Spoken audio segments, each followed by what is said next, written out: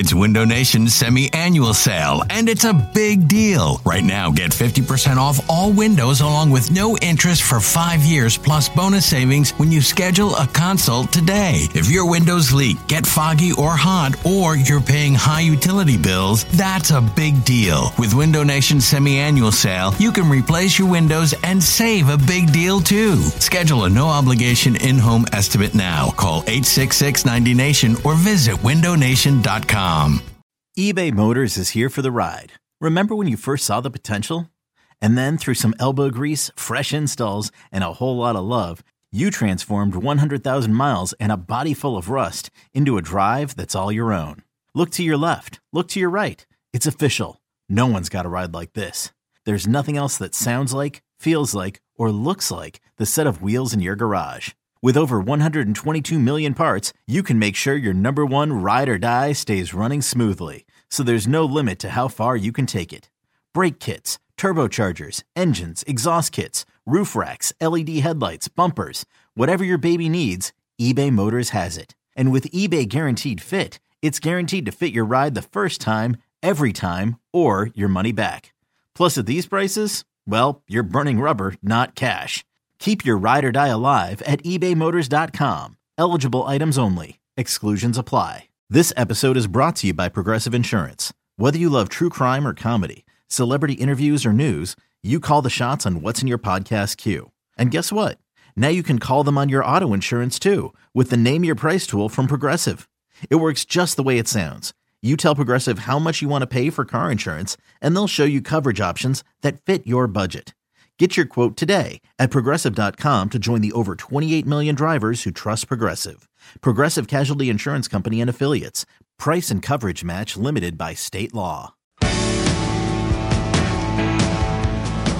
The Steelers wrap up the regular season right here on ESPN 92.3. Next Sunday, 12 noon, our coverage starts as the Steelers take on the Browns. They have to win to have a chance to get in the playoffs. We'll have all the action right here on your home for the Steelers, ESPN 92.3, the Valley Sports Leader. 4:19, time to be joined now on the SECV hotline from John Barchard from BleedingGreenNation.com, BGN Radio 97.5, The Fanatic. The Steelers are still alive. Such is not the case for the Philadelphia Eagles, John.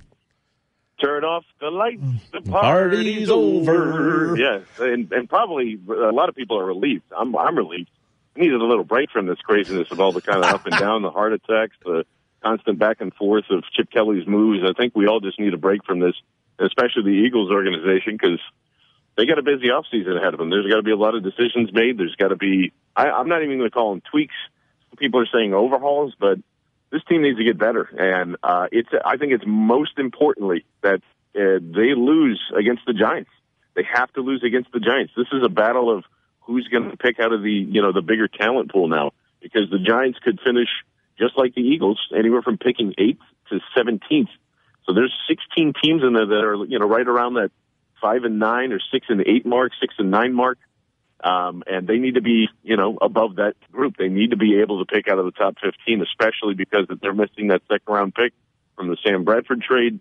They absolutely need talent on either side. It doesn't really matter, because you can make an argument right now, maybe besides running back or safety, that they need to have an impact player on one of the sides of the ball. If I had my choice right now, I'd say offense, and I wouldn't be upset if they plugged in again and totally did the Detroit Lions draft another wide receiver in the first round type of deal here, Hoss. From a defensive side, you talked about the secondary, and obviously that's the problem. Fletcher Cox, obviously the strong man of that defensive unit. Another great game against the Washington Redskins in a losing effort, obviously. But the interior linebackers from the Eagles just played a miserable game. I mean, people were missing tackles, just an unbelievable thing. Kiko Alonso, just everybody just sort of smelled it up. Well, and it's saying Malcolm Jenkins confirmed kind of like what we've been saying for the past couple of weeks, Todd, and it's just, Jordan Hicks made a huge impact for that not being there. He's a guy that could cover. He's a guy that could play the run really well. Him and D'Amico Ryans, were able to kind of trade that off and have two of those really smart guys on the field as well. That's what controlled a lot of that. I don't know what Kiko Alonso's deal is. I really don't. There is no flash of him being like he was with the Buffalo Bills. There's, I still feel like he's playing on one leg. I still think he needs to eat about 50 steaks to kind of gain about 10 or 15 pounds. Like, there's a lot of things that are missing there. His coverage skills that looked great and Chad showed promise just aren't there. One-on-one, can't cover running backs, can't cover tight ends. Jordan Reed abused him. So, and the same with Michael Kendricks. We're to the point now where we really can't say that either, especially with the tackling. The instincts might still be there. He's around the ball a lot, but it's just not there. His first year into this extension kind of, I don't want to call it a mistake, but it's definitely not producing any type of major results here. He's kind of had that up and down season. A lot of, you can say that about a lot of players here. And a lot of people are going to focus on the defense and say, well, yeah, you can't get blown out like this. You can't give up 30-plus points. You can't keep doing these things. But really, I mean, the biggest problem with the defense is the offense not being able to score points. So that's where, again, the attention is at for me. I know that you're going to hear a lot about Byron Maxwell in the secondary, and you can't allow to do all these certain things. But if they're not putting up points, it doesn't matter. They're on the field more. That wasn't an illusion that this was a top 10, top 5 defensive unit in those first, 6-7 weeks that were coming in here. I still believe that there's enough talent on this defense, and that's one of the things you're going to hear a lot too. Is Billy Davis going to keep his job here? I think it's hard for people to swallow that that it's not on him. So that, you're going to be searching. You're going to be hearing a lot of defensive coordinator talk. You're going to. Here's what I know, Hoss.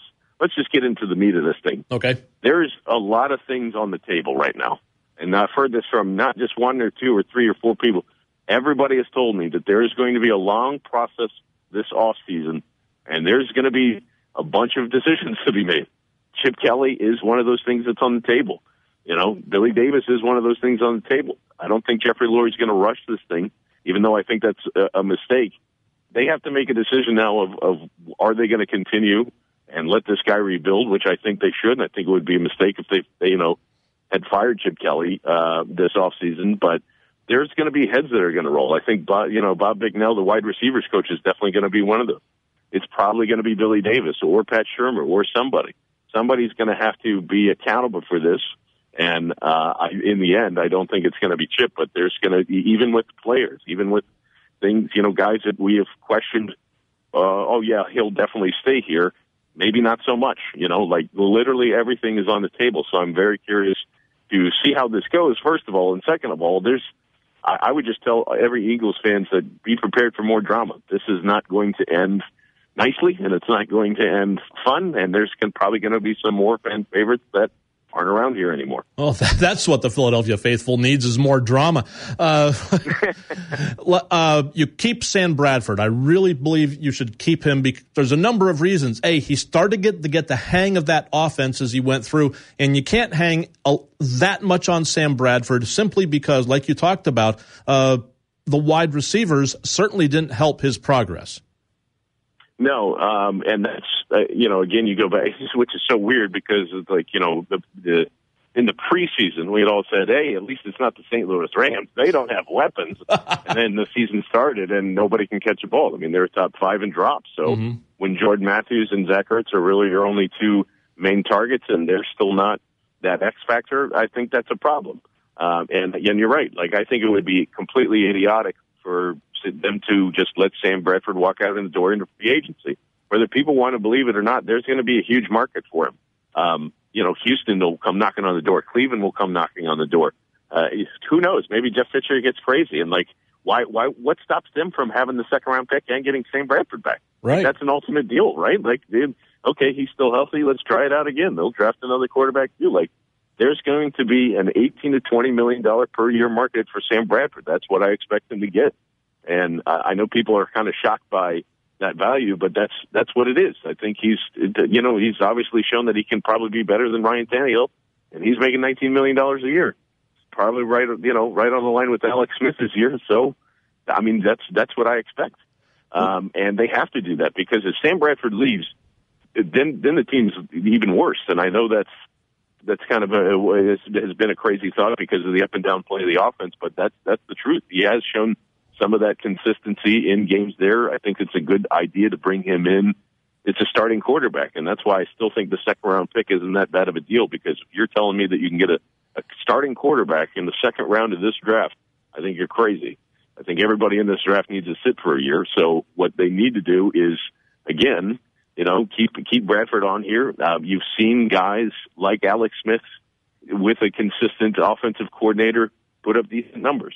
You've seen, Carson Palmer do the same thing. I'm really not comparing as far as their play, but just the consistency of having a guy in there learning the offense. It always helps. That you need that continuity to come into this next season. Like you can't have Mark Sanchez, a rookie, and Thad Lewis kind of rock and roll and say that's ultimately the better deal here.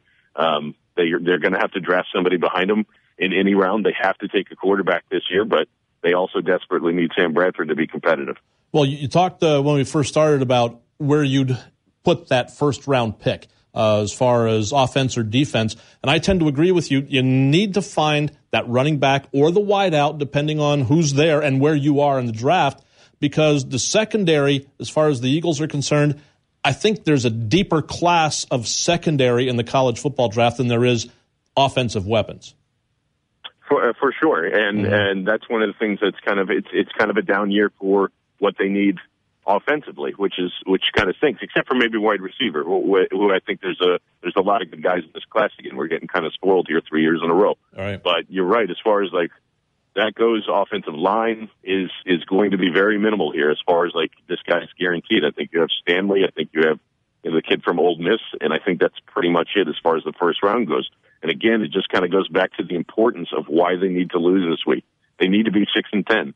There is no reason, absolutely no reason, especially with a split locker room, which has been kind of reported everywhere. You go to like our own Tim McManus over at 97.5 The Fanatic and over at Birds 24/7 for Philly Mag had said that he had talked to one guy and said the locker room's great, and the other one said it was really weird in here, and it's got a weird feel. So a win is not going to bring this team closer together. A win is with an off season that's going to be coming, with the changes that are going to be, here to be made. There is no reason to win this football game. You have to have that higher. You have to have the optionality of drafting, that high, because a guy like Miles Jack from UCLA, an outside linebacker who could be great in this type of system, who they absolutely need as a closer, that's in his range. That's in that 18 to 15 range there.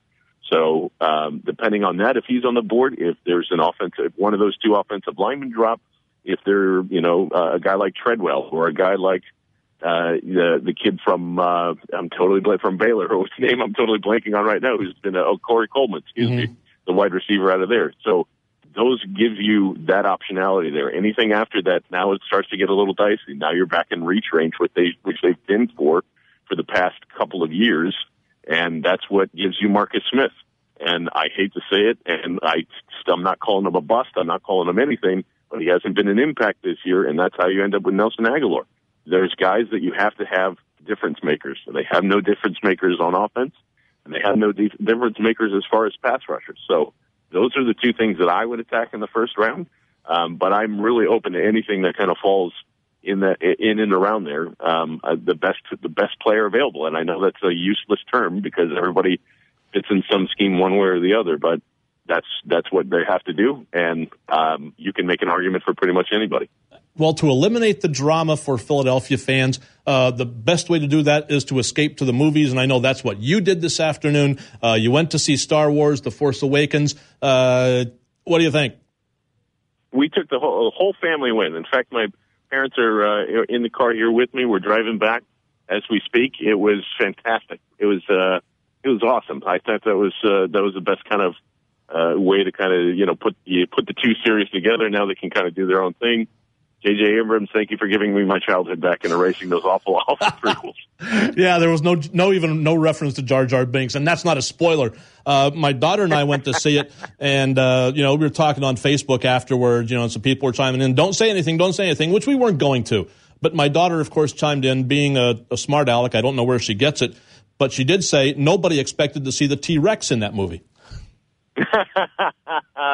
And believe it or not, nice. One person got mad.